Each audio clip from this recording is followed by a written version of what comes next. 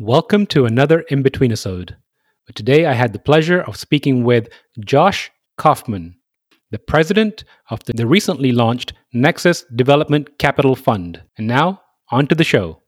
Nexus PMG welcomes you to the Bigger Than Us podcast, which we as energy geeks lovingly refer to as the BTU. Bigger Than Us is a podcast that focuses on ideas that will shape the future of our planet and ultimately our existence. We will occasionally lean into energy topics because, after all, it's the key to our collective survival. But we'll also explore other ideas and topics that we believe will have an impact that is bigger than us. And now, on to today's show.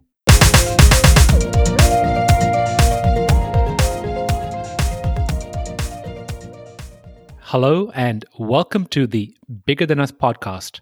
I'm your host, Raj Daniels, and today I'd like to welcome Josh Kaufman to the show. Josh is currently the president of Nexus Dev, a platform investing development capital in renewable and circular economy projects. Previously, he was an energy investor at the Australian fund QIC, and prior to that, he was on the GE Power M&A team. Josh has a BA in Math and Economics from Williams College. Josh, how are you doing today? I'm doing great, Raj. How are you? Josh, I'm doing fantastic. Thank you for asking. Josh, where are you currently located? I'm in Sarasota, Florida right now. And how's the weather in Sarasota, Florida? It's pretty nice, I think. I mean, we're still kind of quarantining as usual. Most of the days are sitting in front of the computer, but at least there's more sun outside the windows, which definitely makes an impact on my mood. You know, I'm hearing that Florida is kind of like the wild, wild west for quarantining. That's true. Yeah, it is true. Yeah. It sounds like it's optional sometimes. It is optional. Masks are optional, but at least you can be outside a little bit more and spread out a little bit more. So, that's nice. But it certainly makes a difference. I've never been a fan of the winters, the cold, and the darkness. So this was a nice retreat, and feel lucky that I have the ability to do this. Well, I'm glad you're staying safe down there. So, Josh, I'd like to open the show by asking my guest the following question. If you were asked to share something interesting about yourself, what would it be? Yeah, I thought about this one. It's a tough one. It's almost like a dating app. You got to really define your personality in like one sentence. So it's a tough one to answer. I thought the best way to answer this in the context of this show, a lot of people, including myself, who come on here are really concerned about climate change. I think maybe an interesting thing for me is that I don't think climate change is the biggest issue facing us right now. I think it's wealth distribution.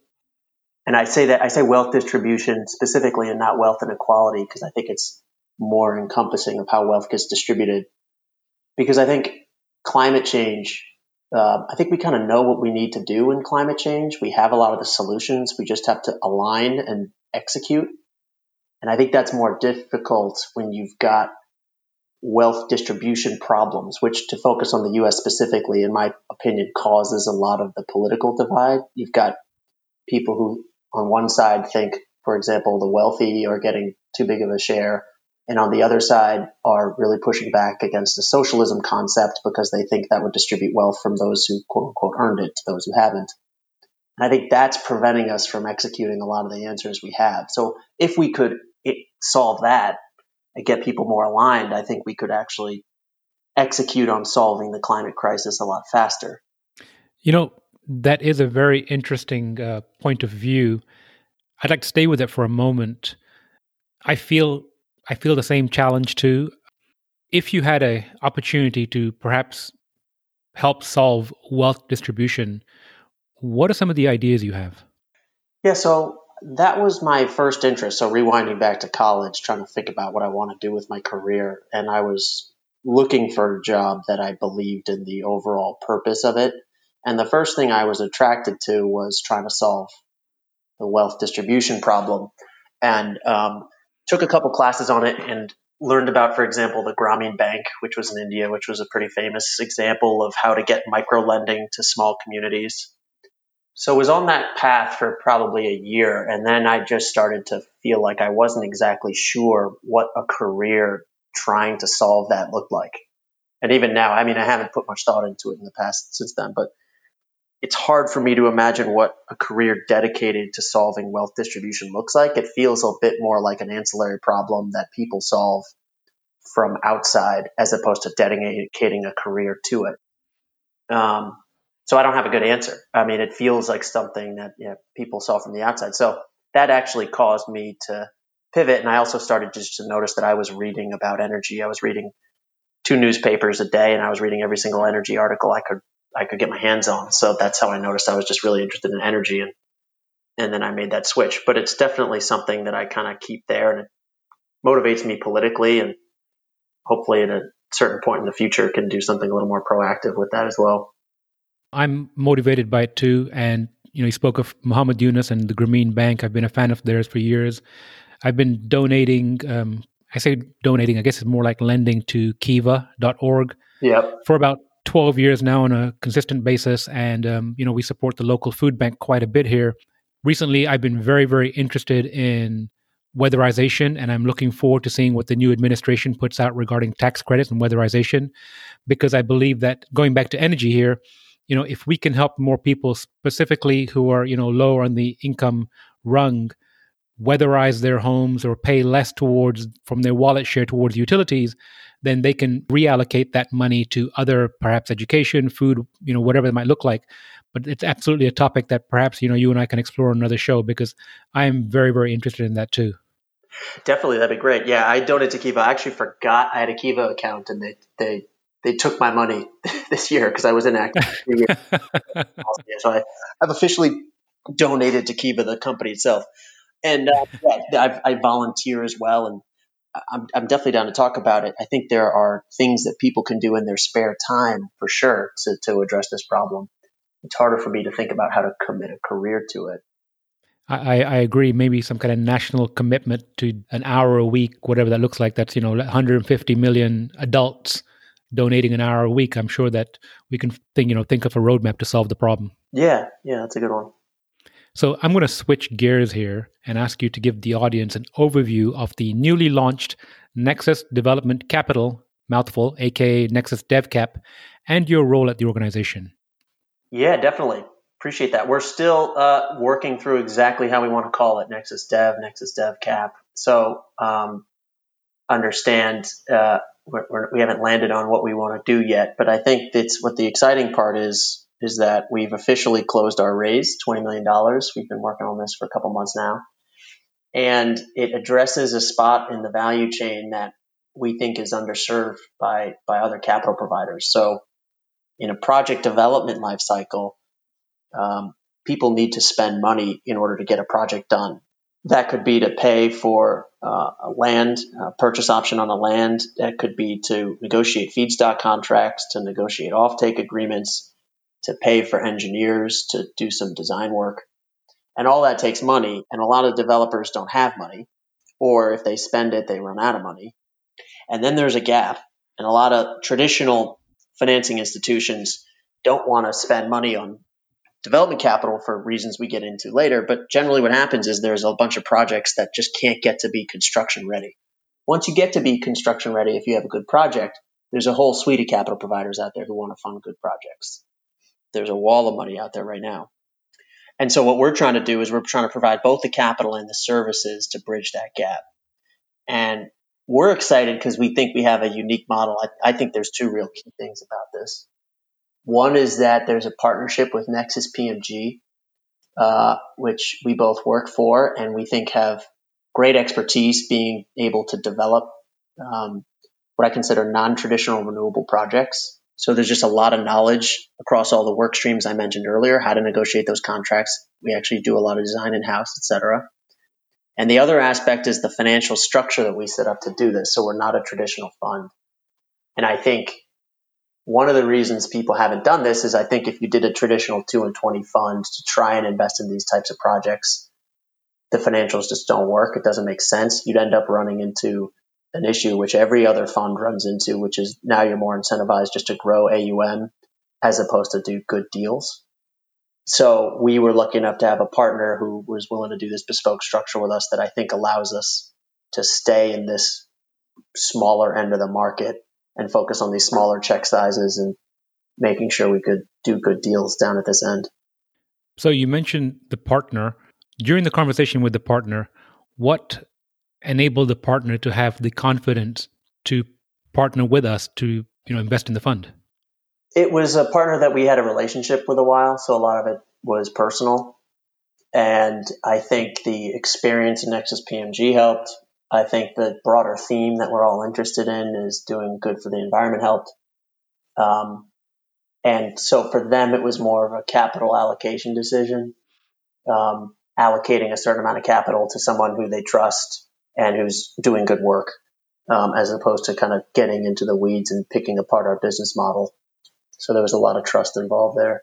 You mentioned developing capital. What would be the ideal scenario from an investment standpoint and from a developer standpoint that wants to approach you for perhaps an investment? Yeah, so our investment spectrum is we're looking to deploy at the moment less than $4 million per deal. Short-term deals. So we're looking to deploy into mid or late stage development projects where we could see getting our money back within 2 years. It's got to be within what we call resource efficient infrastructure, just stuff that's good for the planet. And for the time being, generally focused on the U.S. and Canada. Now, there could be exceptions. Maybe we'll do something else, but that's what we're focused on in the beginning. And then, so for a developer, what does mid or late stage development mean? It really is very project specific. So, for example, in some sectors, we would require a developer to already have an offtake if they come to us in an area that's not highly developed, we'll say, in kind of bespoke end product markets, where we don't have that much confidence in what the end market looks like. We would require an offtake. Or another example, biomass to power, which is a developed market, but we would need to see a PPA in place to do biomass to power. Versus other examples like cow manure to AD using cow manure to renewable natural gas with very low CI scores.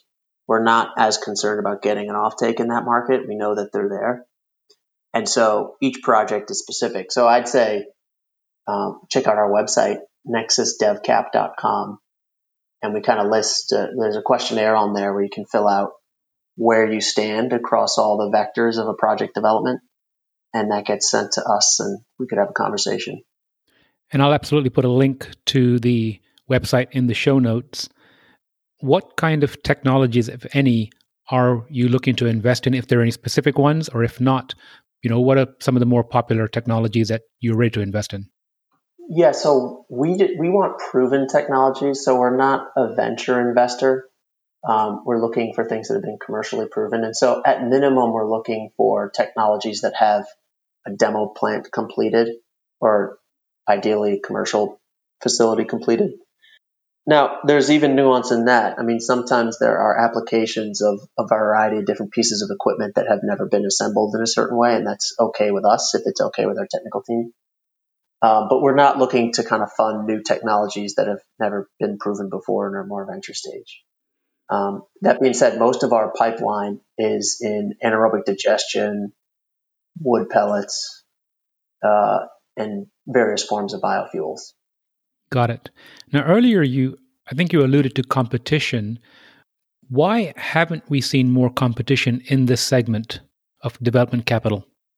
Yeah, that's the ultimate question. I have a thesis on this, but want to be careful because understand that we haven't actually executed and succeeded yet. So we're wading into territory that there's an obvious need for that other people aren't doing. And so there's a reason other people aren't doing it. So, we're very aware that we might trip ourselves. But if you talk to a lot of developers and investors, there's no question that there's a need for this type of capital. I mean, in the very few conversations we've had, almost everyone says, developers and investors say there's a need for this. So why aren't they doing it? I think it goes back to the two kind of differentiators I think we've got in our structure. And so, I mentioned that the three highest technology categories in our pipeline are biogas, biofuels, and wood pellets. Those are all, bespoke technologies. They're not They're not solar. They're not pipelines. They're not things that people have put billions of dollars in. They're all a little bit unique. So I think for other investment firms to really understand a biofuel deal, for example, it takes a lot of work. They have to find the right people. That's not easy. They might not have them fully on staff. And then the dollars are pretty small. So it takes a lot of work. So a lot of the funds will end up looking to deploy capital in spaces that are more repeatable, programmatic, however you want to say it. I think our ability to carve out this niche of off-the-run technologies, which I think won't be off the run for much longer. I don't know if they'll ever get to solar scale. I don't think they will, but I think there'll be a lot of growth ahead of them. Our ability to have Nexus PMG expertise on staff that we can tap into it, and then B, have the financial structure, which is not a standard 2 and 20 fund, which allows us to focus on doing deals and not have as much deployment pressure as we otherwise would have if we were doing a 2 and 20 fund. That's the thesis for why we might be able to set this up. Well, it sounds very interesting. You've been on this energy journey for a while now. Broadly speaking, macro viewpoint, how have you seen interest, or how have you seen the landscape in energy change? And then how have you seen the changes towards, renewable energy? Yeah. There's definitely more people involved. Even just, the last 8 months has really taken off. I started my career, when I graduated college, I joined GE and then was doing M&A in the power business for a while, across all power generation technologies, not just renewable. But even there, we had a solar business. One of the first deals I worked on was selling that to First Solar. It was just a bunch of IP really at the time. And it was still kind of a sideshow at GE just because gas made so much money for the company at that point. But obviously the tides were shifting, and people like First Solar were up and coming, and obviously people were talking about Tesla and what have you. Vestas, GE did make a great purchase of their wind business. They came out of the Enron bankruptcy well before I joined. And just slowly over time, and that was a company that was entrenched in kind of traditional fuels, but slowly over time, people were just figuring out how to play in renewables. It was challenging because it was hard to make money. In GE, the gas business made so much money from the service contracts, and you don't have lucrative service contracts, certainly in solar and not as much in wind. And so that the company just struggled to figure out how to do it. I was lucky enough that I was able to focus a lot of my time on solar and storage. We tried to sell our battery technology to Tesla. It was a sodium nickel chloride technology that no one really wanted. Spent a lot of time looking at some of these companies that have recently gone public in SPACs like EVgo and STEM. And when I would go to these battery conferences, maybe that was 2013 or something, there was hardly anyone there, but there were still more conferences than projects. That was kind of the joke. People would go to conferences and talk about projects, and there just were no projects because costs were still high, because regulatory frameworks were still difficult to promote, or not aligned to promote kind of storage deployments. So all that certainly changed. I mean, I'm not as close to it anymore in the spot I sit in, but certainly the storage attachment rates have gone through the roof. Storage costs have come down dramatically. Even when I joined GE and they bought the sodium nickel chloride, I think lithium ion was somewhere around $2,000 a kilowatt hour, which is now whatever, 150 or something. So just the cost declines have been incredible. And I think that a number of people who are just interested in the space just continues to grow and be fascinating. And I think it's this incredible, almost juxtaposition that like you can be in renewables and working every day in renewables, and there's so many smart people, and feel like there's all these smart people in the challenge, but also recognize that we're just at the beginning of this journey and there's multiples more people coming in. It feels like all the time. It's very interesting. And I agree with you that I feel too that we're at the beginning of this journey. So I'm going to switch here to the crux of our conversation, the why behind what you do. We started off this conversation talking about income disparities, and you've been involved in energy now for 10, 12 years, I believe. What keeps you motivated? What continues to drive you? Yeah. So I started my career really focused on like trying to get a job in a sector I believed in, whether it was wealth distribution or whether it was climate change. And then I was working, eventually I got my dream job doing M&A at GE and that stuff, and I was just thrilled. And then eventually after time, started to realize that, well, my day to day, while it might have been in energy, was not necessarily, that fact alone was not necessarily fulfilling enough, that you needed to have a job needed to provide the other things that matter, whether that's pay you enough, and whether it's working with people you would like working with, and whether you like the people you're working with, and whether you have kind of flexibility and whatnot. So I was applying to business school around at the time, and I ended up doing that for like 2 years. And you have to write, what do you want to do in 5 years and 10 years? So I spent, 2 years, weekends for 2 years of my life trying to figure out what I want to do. And I eventually just gave up because I don't know if there's a right answer to that. And I got used to accepting that there's not a right answer. What do I want to do? And I rather accepted the answer of, here's the criteria that I want in my life and I want in a job. And does this satisfy those criteria? And if not, reevaluate my criteria, reevaluate the job. So that was a long way of saying I can't answer the question. Well, it sounds like you did give a few answers there in the middle. Let me ask you another question then. You seem to be a very introspective fellow. What are some of the most valuable lessons that you've learned about yourself on your journey? Learned about myself. One event that was the most impactful for me was having a job offer revoked from Energy Impact Partners. I had an official offer there 5-6 years ago and continued to negotiate what I thought were pretty minor points, and they ended up revoking it. And I later learned that it was just, I came off as too brash. And I think the same thing happened in my business school applications, came off as a bit too brash. And so I think learning that I came off that way and needed to be a little bit more understanding in my approach, that was certainly a lesson. That was one of the biggest lessons I had to learn early on. That really is an interesting lesson. How did you change your approach? I don't know how conscious it was. I just look back to the way I operated 10 years ago and can certainly see what others saw in me then. So maybe just the rejections had an automatic impact on me. One thing maybe related to this issue is just getting a real understanding for, I don't know what I'm talking about. I had a memory my senior year of college where people, elders will say, young people always think they know what they're talking about. And I remember thinking, I feel like I'm at that age where I think I know what I'm talking about. Truly understanding that I didn't really know what I was talking about. You can be a very analytical person, a smart person, but it doesn't necessarily mean you know what you're talking about. And just being kind of conscious in that, and maybe more deferential to seniors and more deferential to elders.